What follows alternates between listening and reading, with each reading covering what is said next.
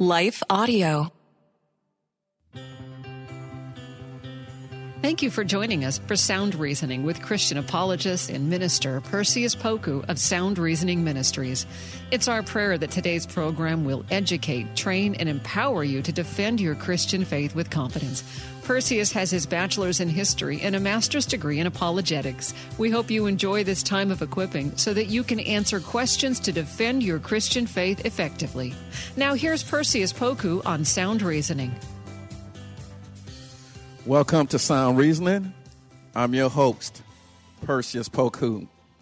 On today's episode, I wanted to touch on the topic of how to respond to the doctrines of the New Age movement. How to respond to the doctrines of the New Age movement. And after a word from our sponsors, we'll get started on the topic today. In a recent survey, parents reported that 52% of homeschooled children need learning accommodations. These parents need practical advice, encouragement, and hope to fuel their homeschooling efforts. The Empowering Homeschool Conversations podcast is where parents gain wisdom on how to teach unique learners successfully at home, like Laura, who recently told us, "I needed this episode. I don't need a fancy curriculum or need to be a special ed teacher to teach my son. You have given me hope." To listen now, go to Life Audio or search Empowering Homeschool Conversations on your favorite podcast app. The Historical Jesus Podcast is the sweeping saga of the life and times of Galilean Jesus of Nazareth, as well as the faith, religion, and church founded to honor and disseminate his acts and teachings. Join me, Mark Vinette, on this fascinating journey through time, exploring the many great works of Christian theology, literature, architecture, music, and art inspired by the words and deeds of Jesus Christ.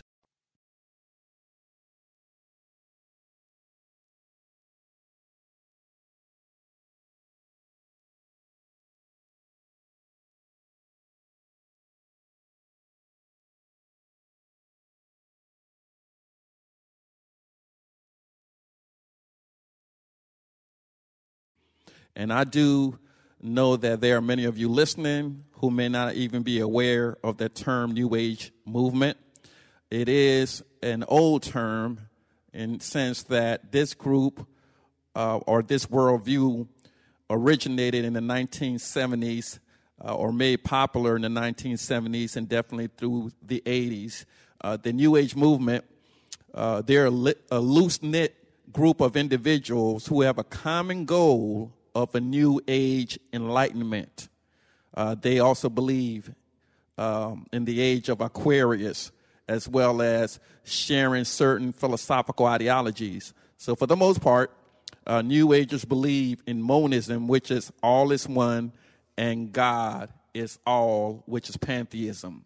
So they believe in monism, all is one, and God is all, which is the definition of pantheism. Some New Age followers also practice mysticism in trying to become one with the divine. They're trying to become one with the divine. New Agers also exalt the concept of nature, and in some sense, they worship nature. So that's a little bit of background on New Age movement. Again, they believe all is God, which is pantheism. They want to change their consciousness. They want to be cosmically aware because they believe they're gods to reach an enlightened status that they call being born again. So they want to reach an enlightened status that they call being born again. So the coming of a new age is what they're looking for, a union of universal consciousness. That's what they're trying to attain, the creation of reality through thought and belief systems. They believe that truth can be created, again, which is incorrect, and they want to change their destinies. So they believe truth can be created, and through their belief systems, through thought, they can change reality. And so that's their primary tenets. So I want to take this opportunity to answer some of these perspectives or some of these worldviews or some of these assertions that those who embrace this ideology may have. Perhaps they won't call themselves New Agers, but they believe in the same tenets. Perhaps you may have coworkers and family members who subscribe to these ideologies, and we want to make sure that we share the truth of the gospel in love. The worst thing we can do as Christians is to stand by and watch people hold on to thought systems, worldviews, or perspectives that are not true, because in the end, they'll wind up believing in the wrong thing, and we don't want them to stand in front of Jesus. And he says, "Depart from me, I never knew you." So let's look at the key evidence or the key tenets from the New Age movement that we should be aware of. Now, Jesus said in John 14:6 that he was the way, the truth, and the life. No one could get to the Father unless they came by the Son. And we want to make sure that everything that we look at comes from that perspective. Do they have the right Jesus? Do they have the right Jesus? So just like Islam teaches Allah has no son, Hare Krishna, which is also part of this New Age movement, believed in many gods, just like Buddha, though believing in God was not relevant, meaning that it wasn't a big part of their doctrine. So obviously, religions share different gods. Different religions share different God. All the world religions do not teach the same core truth. In his argument, the 12 Arguments for Christianity, Dr. Geisler, Norman Geisler, the late Dr. Geisler, wrote that it is true. The Bible is the word of God. Anything that opposes it is false. It is true. Jesus is the only way to heaven, and all other religions that teach differently and contradict it is false. So why am I saying that? I'm saying some things may sound good on the surface, but if they contradict the word of God, then we, knowing that the Bible is true, we have to reject that contradiction, which makes that contradiction false. So what evidence are there that Jesus did not go to India as a child to learn from Indian gurus as the New Agers teach? J. Douglas, a professor in India, went back to investigate claims that there was some manuscript evidence proving Jesus had been to India as a child. When he visited the monastery where the evidence was supposed to be located, the chief monk told him there was no such book in the monastery. Every scholar that has tried to research this information, again, about Jesus going to India and them having a manuscript, have come up with similar conclusions. They ultimately labeled the story as a hoax. So in addition, if these stories were true, those who taught the boy Jesus would have been so famous, there would have been records of their activities as well as disciples like Jesus. However, there is no such evidence that Jesus went to India as a boy. Moreover, if Jesus would have gone to India, the Jews opposing him would have mentioned it. So in short, there is no evidence that Jesus went to India to learn from Indian gurus. So the truth is not on their side as it relates to Jesus going to India in order to provide the information that a lot of the New Agers embrace. So the next question is, how should we refute or approach the New Age view of pantheism? Pantheism asserts that all is God. That means the tree is God, the frame is God, the building is God, the leaf is God, the roots are God, the ants are God. Everything is God. Everything in nature is God. So all cannot be God, or else how will we know the difference between the creator and the created? How will we know the difference between God, the rock, the grass, or anything else in the world? If everything was God, where would the distinction be? There would not be any distinction. Pantheism contradicts Scripture. If all is God, then how come sin still exists? In the pantheistic worldview, there is no difference between cruelty and non-cruelty. Moreover, the Bible tells us that we were all at one time sinners, Romans 3:23. How can a flawed man be God? Furthermore, God cannot be an inanimate object. Jesus deals with God as a father. God is our father. We cannot have a relationship with God if God was a grass, if God was a rock, if God was a tree, if God was water. We could not have a personal relationship with an inanimate object. So all of these reasons cause us to reject this notion of pantheism, this doctrine of pantheism that all is God. It erases the distinction, again, between the creator and the created. Then the other question is, how would we respond to the Hindu belief of reincarnation? Scripture tells us that it's appointed to man to die once. Hebrews 9:27. We die one time. Then before Christ come back, we're in the presence of the Lord. Since reincarnation involves karma, in regards to being able to come back to rid ourselves of past imperfections, how come there are still so much sin in the world if we're being perfected, if we're going through this reincarnation process? Let us take a break to recognize our sponsors, and we'll be right back. You're fearfully and wonderfully made. God looks at your heart, not your jean size. Do you know the verses, yet still stress over your body? Oh, I get it. I was raised in church, but I struggled with food, eating disorders, and my body for decades. I'm Heather Creekmore, host of the Compared to You podcast, where we talk about all things body image and comparison from a biblical perspective. We get real about the pressure to focus on appearance in a culture where looks seem to matter most. Whether you're wrestling wrinkles or battling the scale, Compared to You is the show for you. You'll laugh a little and be encouraged a lot. If you're ready to stop comparing and start living, visit lifeaudio.com to listen and subscribe.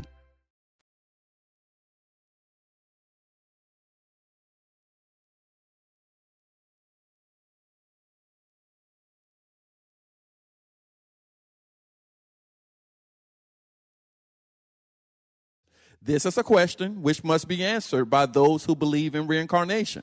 Some groups point to John 3:3 to prove that the Bible actually supports or condones reincarnation. They confuse the doctrine of being born again with reincarnation. But this is not the case. Jesus in John 3:3 was talking about being born spiritually. This point is evident as one continues to read the passage all the way to verse 6. Jesus is saying that which is born of flesh is flesh, and that which is born of spirit is spirit. Some other groups will point to Matthew 11:14 to try to support this concept of reincarnation by using scripture. John the Baptist was actually using the term reincarnated, they said, of Elijah, meaning that he was a reincarnation of Elijah. However, they are, again, eisegesing and misinterpreting the scripture. We know their interpretation is incorrect because John denied being Elijah in John 1:21. Finally, there's no support for reincarnation, especially when it comes to the scriptures. The Bible tells us we only have one life to live, Luke 16:22 through 31, and we're not able to come back. When you read the story of the rich man and Lazarus, you will indeed see this doctrine that we're talking about. Now, how would we respond in our lives to those that believe in the New Age doctrine? How would we respond to that? Would we just ignore them? We see many people from the Eastern culture, Middle Eastern culture, and they have their worldviews. They believe in multiple gods, as an example. Some believe in the ability of humans to create. The ability of humans to not just create, but to recreate truth, to recreate destiny, reshape destiny. to redefine what being born again is or what salvation is. How do we respond to individuals with varying worldviews? In the same way that we respond to other people with different worldviews, not just New Age worldviews, but with other belief systems and other pedagogies. How do we respond to that? Number one, we need to search the scriptures. When we come into contact with people that are asserting certain things, especially if they're using the Bible to try to prove their point or to try to shape their argument, we need to make sure we know it better than them. So if somebody points something out in the scriptures, it's your duty to go back and look in the scripture and make sure that you're looking at it through a hermeneutical lens, meaning that you're looking at the context.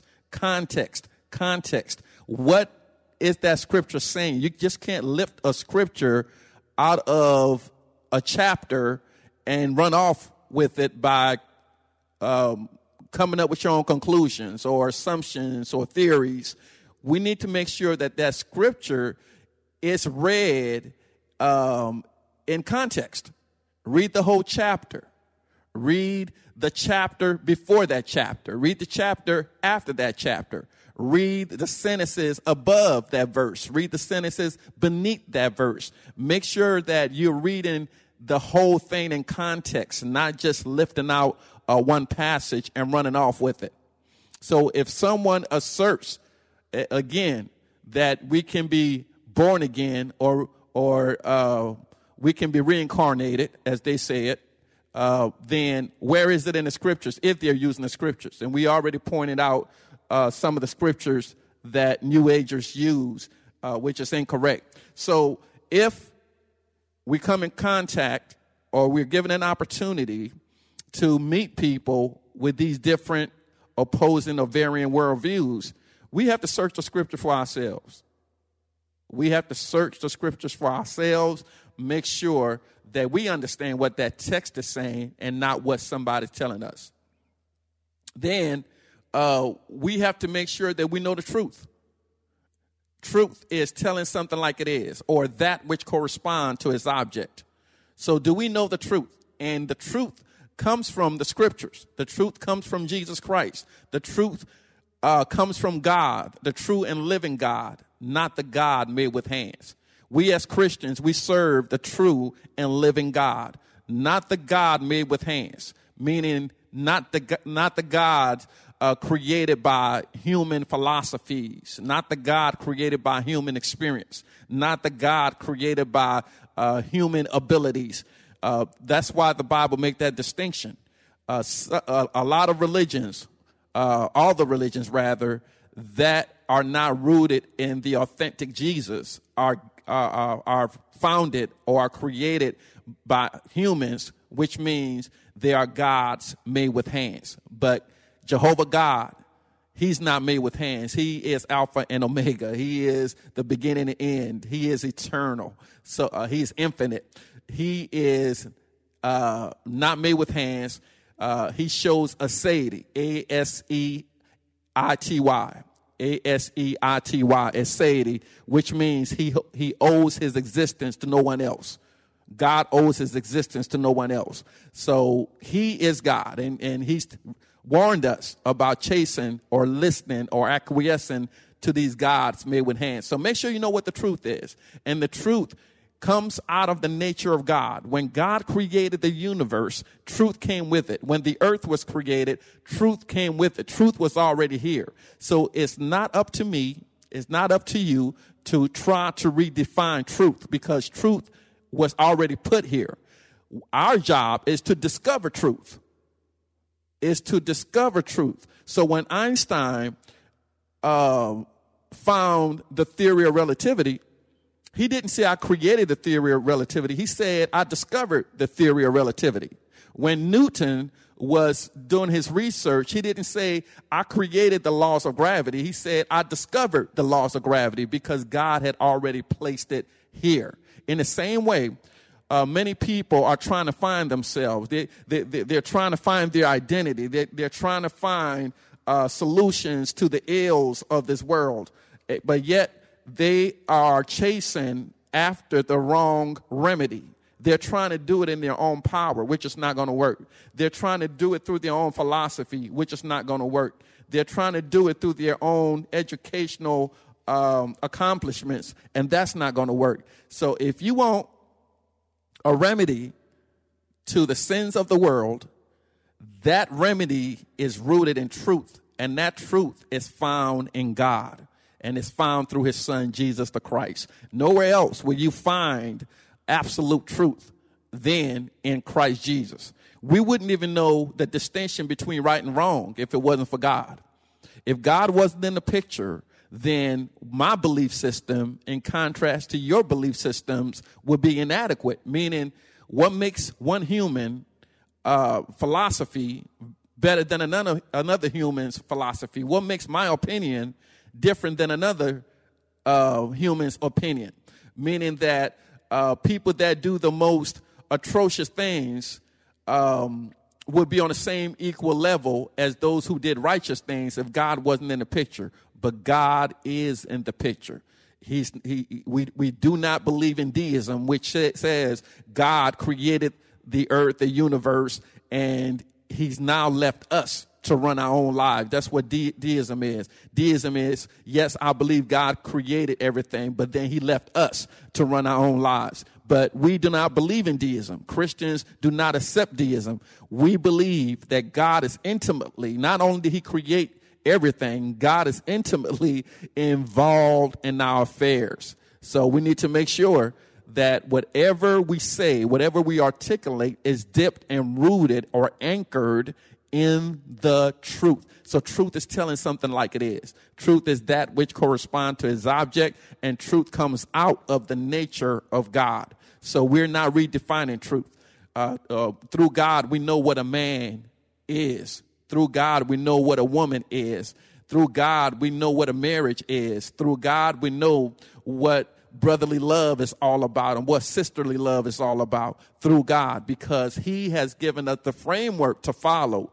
It's just that human nature, rooted in sin, causes us to rebel against God. But thank be to Jesus, when we acquiesce our will and allow him to become Lord of our life, we now have a relationship with God. And through that relationship, we have the Holy Spirit, who guides us in all righteousness, who guides us in all truth. So it's important that if we're going to respond to the New Age movement or whatever other religious philosophies that are out there, we need to make sure, number one, that we search the scriptures. Number two, that we know the truth. And then we need to make sure that we are ready to answer people's questions. Are you ready to answer people's questions? 1 Peter 3:15 tells us that we have a mandate as Christians to be ready to give each man or woman an answer, a reason for the hope that lies within us, and then we ought to do it with gentleness as well as respect. So we have to be ready to answer. Be ready to give a response. Let's say you don't have the answer immediately. It's okay. It's okay to say, you know what? Let me write down your concern. Let me write down your question, and let me go find the answer, and then I'll come back with my response. If you don't have the answer immediately, it's okay to call time out. It's okay to say, let me get your contact information, and I'll make sure that I get back with you with the answer, because no one person knows everything. We all are finite. So no one person have studied everything and have mastered everything. So don't feel inadequate. Don't feel as though you failed. You have not failed. It's only a failure if you don't follow up with the individual that's inquiring about the questions about our faith. And it's okay if you don't have the answer immediately. But we need to search the scriptures. We need to know the truth, and we need to be ready to give an answer. That's very important. We need to be ready to give an answer. And then we need to make sure that we are not only studying, but we are also allowing God to use us for the opportunities. We need to pray for the opportunities for God to use us to be a light to those that are around us. That's very important. We have coworkers, we have family members, we have strangers that we have yet to meet that you will meet, whether you go to the post office, go to the grocery store, walking down the street, going to a seminar. God places people in our lives who need to hear the gospel. And it doesn't matter what religious background they're coming from. As long as you are open, as long as you are ready to be used by God to be a witness, he will get the ultimate glory. So, again, for those of you that are listening, I pray that this bit of information about the New Age movement has been helpful. It's not an exhaustive session at all. This is just an introduction to the basic tenets of the New Age movement. I pray you take this information and share with your neighbors and those that come from various backgrounds that are not Christians. It is our job to go and make disciples, sharing the good news of Jesus Christ. And as always, we are praying for all of you, praying that God use you in a mighty way to become his ministers. And then we ask that you keep us in prayer as we reach more Christians in terms of sound doctrine. And we, again, encourage you to give. Go on our website, srministries.org. Become a monthly supporter before the end of the year. Remember to do for the truth what so many people do for a lie. God bless. Thanks for listening to Sound Reasoning with apologist and minister Perseus Poku from Sound Reasoning Ministries. It's our prayer that today's lesson has equipped you to share and defend your Christian faith with boldness. Sound Reasoning Ministries offers training in apologetics, biblical studies, and systematic theology. Join in on discussions on Facebook at Sound Reasoning Ministries. For more information about the ministry, to send an email, ask a question, or support the ministry, visit online at srministries. Have you ever felt conflict between your faith and feelings? If so, you're not alone. My name's Carly Mercoulier. I'm a licensed therapist and the host of the Therapy and Theology podcast, where we explore popular topics and questions related to faith, feelings, and spiritual formation. I want to invite you to join me every Thursday as we fearlessly name the complexities of our reality, grow in the awareness of who we are, and rediscover the power and purpose of our unique stories through the lens of the gospel. Subscribe today at lifeaudio.com.